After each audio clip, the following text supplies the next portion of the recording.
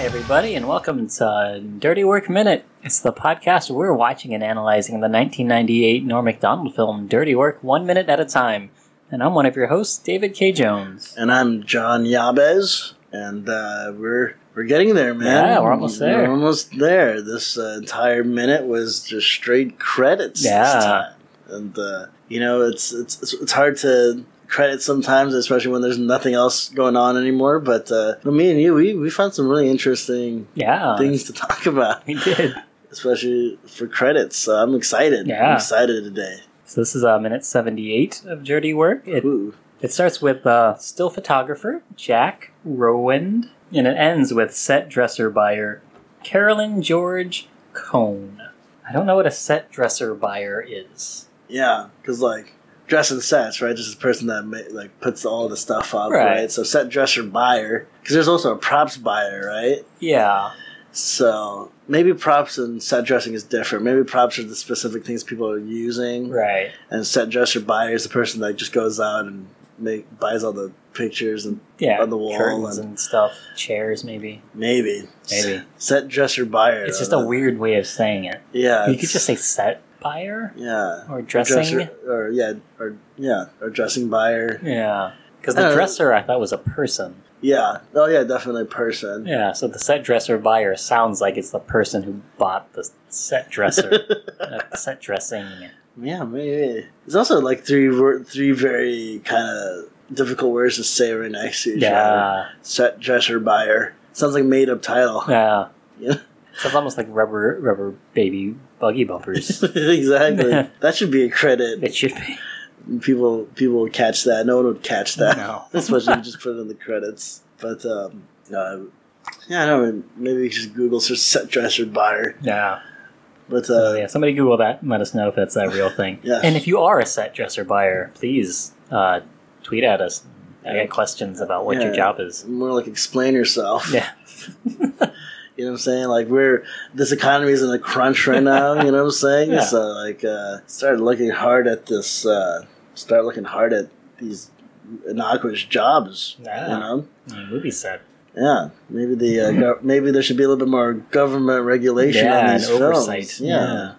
Just hiring hundreds of people and not vetting what these positions really are. I think they need some sort of extreme vetting on a movie set. Just the legitimacy of what the hell's going on. Yeah. You know? We also saw in this, we've got our second assistant director, Craig Wallace. Second?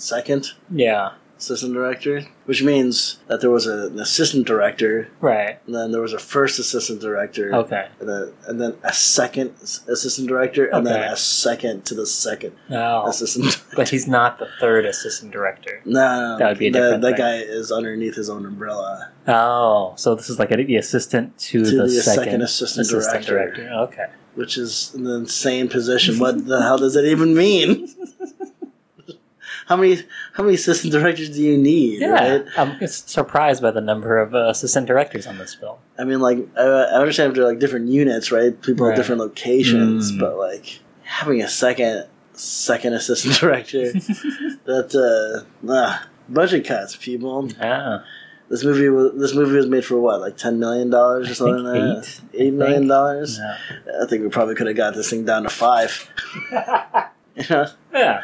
We at least made a lot more on our return, right? Yeah. It was profitable. Double. We could have doubled the production value. I should become a business manager. Of films. Where is it? I don't know. I say these things knowing nothing about legit filmmaking. No. But it was... No, the budget was 13. Okay. And it grossed 9.9. Oh, yeah. So lost money. Yeah. Well, I guess we could point at some things that we could have done. We could have found that $4 million somewhere. We could at least broke even. Yeah. You know? Maybe we don't need a set dresser buyer. True, she probably ended up buying too much stuff. Yeah. Like an extra $4 million worth of stuff.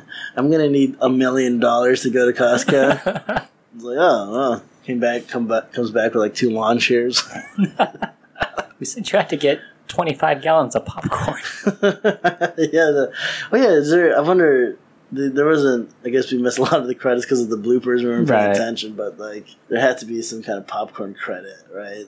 Whatever popcorn they were using. Yeah, maybe at the end when they have like the thank yous sponsors kind of thing. Yeah, not sponsors, but whatever that's called. Yeah, for sure. Yeah, I did like the name of the location manager though. His name was Fred Camping. Yeah, which I think is very appropriate. Yeah, he was born for that job. Yeah. It's kind of weird how like sometimes names fall in line with people's jobs, right? Right. I think it's a good indicator. Yeah. Something kind of gear you towards what you're calling in life. Right. Like John Yabez, right? Right. John is a very common name, but Yabez is very irregular. Right. Not as common, so like pretty much an enigma. That's that's kind of how I live my life. Keep myself. I flip flop around, and I don't give clear stances on anything. Yeah, you seem very common, but also like there's something off. Oh yeah, definitely. So Norm Macdonald, he got to start working at a McDonald's. Yeah, or become a farmer. Yeah, when he's an old man, that's what he'll be doing. Yeah, and his name even fits, right? Because like it's an old McDonald, Norm Macdonald. Yeah, Norm Macdonald had a farm. E-I-E-I-O. I wonder if that's on YouTube. If it's not, we'll put it there. It probably has. You know what I'm saying? Yeah. I don't think anyone would have let that go. Someone would have made that connection. We couldn't have come up with that idea. Yeah. If we were the first, then it's shame on the rest of you. Yeah, shame on humanity. What are we doing? Yeah. Can't even come up with a concept as simple as playing with people's names. Names. The ADR editor has a great name, Ben Beardwood. Yes. Yeah. Beardwood. That's like, it's either like a lumberjackish type thing, or I guess you could even go maybe stretch with pirate almost. Oh, yeah. But I think if it was a pirate, it would be the other way around, right? It'd be Woodbeard. Yeah. Arr, I'm Woodbeard, a.k.a. God. Right? Yeah. Because I do think his beard would be sturdy like wood. I don't know if it would be actually made of wood, but it would appear what if it was like God's beard. Well, what if it was just like little planks of wood just nailed to a man's chin? Because like it's a man that can't grow a beard, right? So he just made his own. Yeah, most painful way he probably did. He could have like carved it, but instead he just took like popsicle sticks and stapled them into his face. Yeah, that'd be intimidating, right? Yeah. If not just for the fact that it's a pirate, but the fact that like it's a crazy pirate. Yeah. Majority of pirates have to be a little crazy. Yeah, right? yeah. I don't know. I think if I was a pirate, I'd love to be a cabin boy. You know what I'm saying? Because like unassuming, I got to do all the bitch work, right? But like, if there's ever like a naval battle or something like that, like no one's gonna kill me, right? Yeah. And, like, don't kill the cabin boy. I would just be traded among the ships. I feel like cabin boys were also used for sex. They sound like they would be. Oh, like people had sex with them? It sounds like something they would do. Like what, the pirates? Yeah. Oh. Well then. Isn't that what that movie, The Cabin Boy, was all about?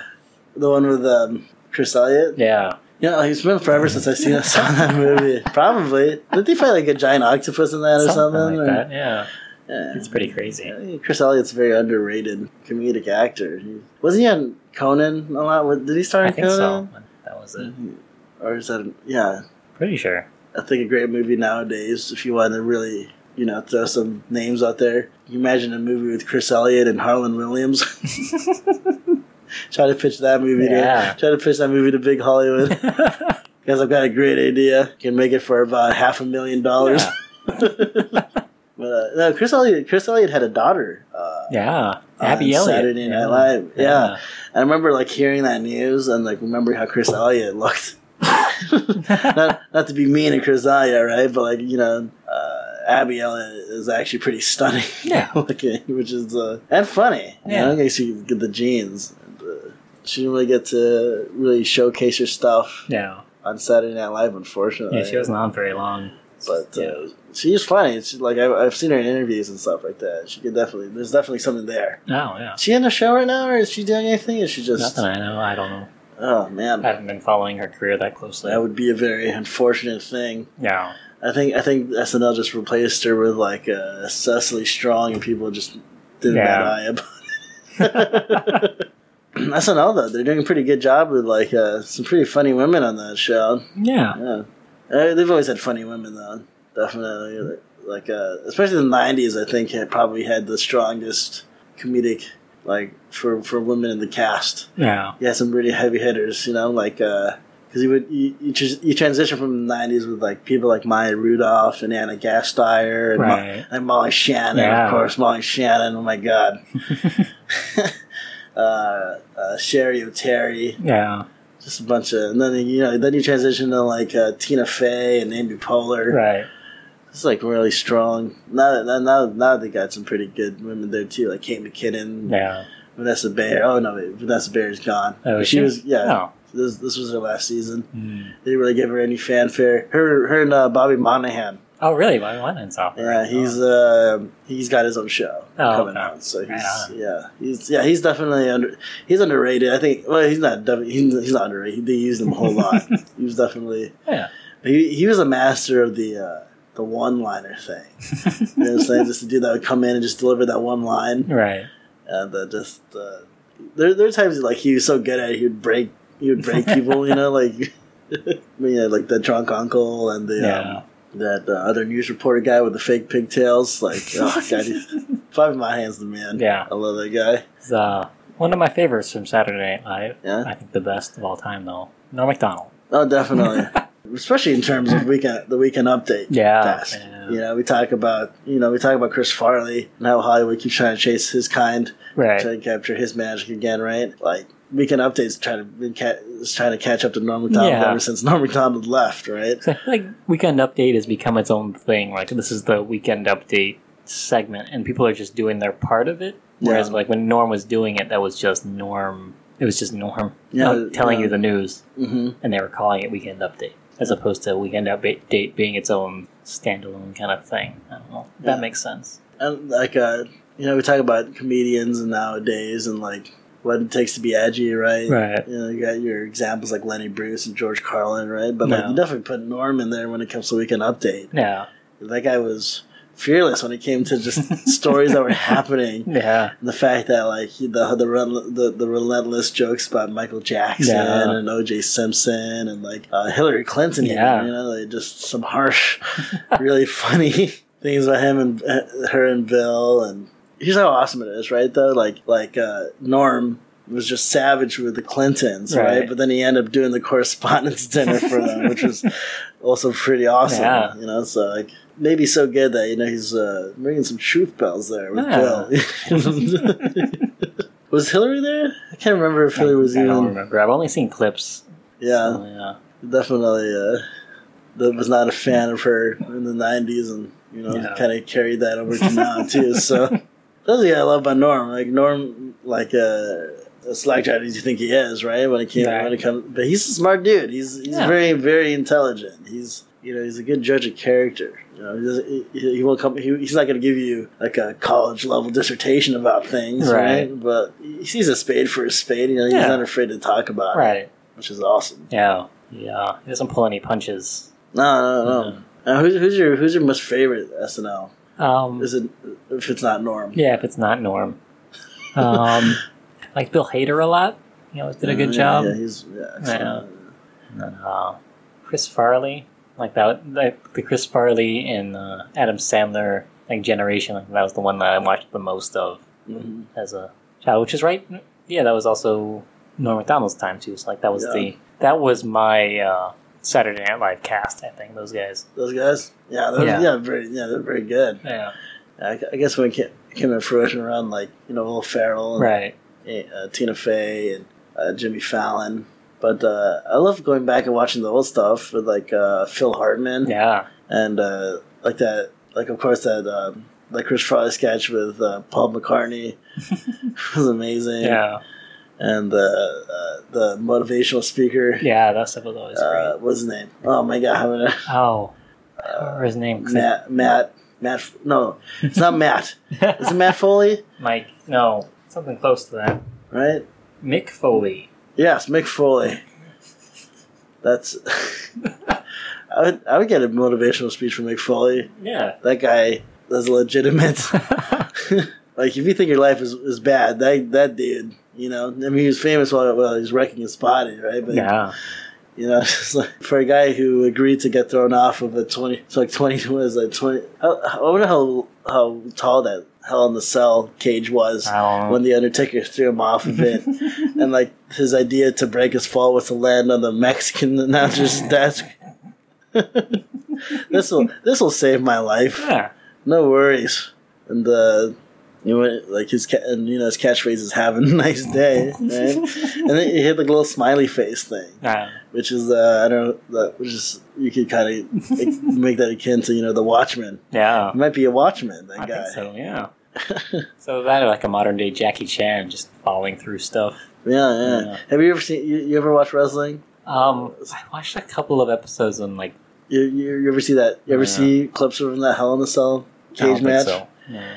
That, like, in terms of just a wrestling match, not a really good wrestling match, right? Like technical wrestling, because pretty much didn't happen. Oh yeah. But just the story of just what was going on during that thing, because once he fell off that cage, right, and he hit that table, he got knocked out. You know what I'm saying? Like, legit. I don't know. He got knocked out, and he stayed underneath that table. The refs were trying to wake him up. You know what I'm saying? Because they thought he was dead. Oh no. Like, of course, people are scrambling because you show a wrestler fall off something, right? And this happened like near around Owen Hart dying. No, you know what I'm saying? Like, right. He was he regained consciousness as they were taking him away on a stretcher, right? And he came back to this. He came back to the fucking to the ring, and he climbed up again, right? And the what they had planned was the Undertaker was going to chokeslam Mick Foley back on the cage, right? And the cage, there was this, like, the cage was designed to where he chokeslammed him. Right. The cage was just going to kind of give way, but like let Mick Foley roll onto the mat. Yeah, just kind of break his fall, but not. Yeah, break his fall, but not like kill him. Right. But what happened was, Undertaker chokeslammed him, and then the cage just gave way. Oh. And Mick Foley just once again fell. He fell straight onto the mat, which at that point also had thumbtacks on it. So he fell straight through the cage onto thumbtacks, and like when he hit, he knocked himself out again twice in one match, and like broke his tooth, literally went through his lip. And into his nose. Oh, Jesus. And like the Undertaker, like, the funny thing too is that like the Undertaker had just undergone ankle surgery, right? So that's why like they wanted the match to be kind of quick, right? Like Mick Foley would take these huge spots, and the Undertaker would just pin him and be over, because like the Undertaker was injured. But like the thing was like the Undertaker chokeslammed Mick Foley through the thing, and then he thought he had killed Mick Foley, right? He was like, "Oh my god, I just threw a man twice off of something. Like, I'm gonna go to jail." Knocked him out, yeah. And so he just wanted to get down there to end the match. You know what I'm saying? So he kind of he climbed through the thing, and like he was trying to like, because he's still up in the air, and he tried to kind of land softly, but he slipped and he fell too, and he re-injured his ankle. So that match was just one big clusterfuck but it was a classic. It was pretty much made Mick Foley a superstar. That's awesome. We're talking about it again. Oh yeah, Matt Foley. Yeah, Matt Foley. Is it Matt Foley? Okay, good. All right, so that was minute 78 of Dirty Work. Yeah. Now we've learned a lot about Mick Foley. Yeah. We got to talk about all the different roles that people have on a movie set, and how some of them might not be real things. I've just kind of realized that I know a bunch of useless shit. Yeah. It's so entertaining, though, this wrestling knowledge. I feel like I should start watching wrestling. The more I learn about it, the more I feel like I would enjoy it. Yeah, I mean, like, I probably started off early. Yeah. Like, wrestling nowadays is really hit or miss. Yeah. I mean, I'm not saying it's because it's the PG rating, you know what I'm saying? People don't like the fact that it's PG, right? But like wrestling's always been inherently silly. Yeah. You know what I'm saying? And like before the Attitude Era, right? With Hulk Hogan and Ric Flair and Macho Man. Yeah. Right? They weren't doing the whole, well, the extreme matches were happening, right? But like the main stuff, like Hulk Hogan, right, as campy, as cartoony as nowadays. Yeah. But he was extremely popular. It's just, the storytelling was just good. Storytelling now is really hit or miss. Like, if you take one of the most popular women wrestlers you have, and then you just make her childlike, right? Like there's this wrestler named Bayley, and she's like a fan favorite. She's kind of like her character when it started out. She's just a huge WWE mega fan, right? She just watched WWE growing up, and she's all about it. And her whole gimmick was that she liked to hug people, right? That's her thing. She was a hugger, but that was more for her fans. She liked hugging her fans. Oh. But like when she got to the main roster, they kind of saw that as, she's just a giant man, like a child, So now her character is like, I don't like to wrestle or hurt people, and you're like, wait, that's the whole point of wrestling. You don't like to wrestle. You're a wrestler, right? And like now they have this new angle where she's never been kissed because she's a child.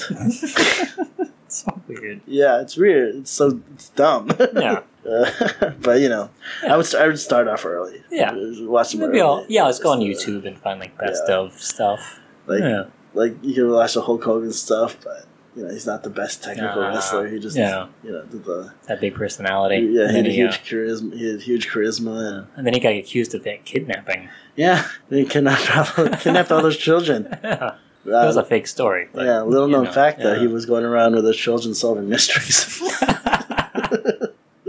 Yeah, he was Scooby-Doo for like 2 seasons. Yeah. He voiced him. What are you gonna do, brother? Scooby-Dooby-Doo. So listeners, what important moments from wrestling should I look up on YouTube? Tweet at us. Be ready for that, man. Yeah, Dirty Work You're gonna get inundated. Absolutely. Yeah. Hopefully, they'll probably all just come from Chad. Yeah, probably. Yeah, that's been minute 78. Listeners, we'll see you tomorrow, minute 79, as we close in here on the end of Dirty Work Minute. Oh man, yeah, in there. So we'll have to bring it out to the pasture and shoot it. Yeah. Or just let it go into the wild and see where it let it do its own thing. Get immediately eaten by an eagle. All right, listen to What's Up with that, bro?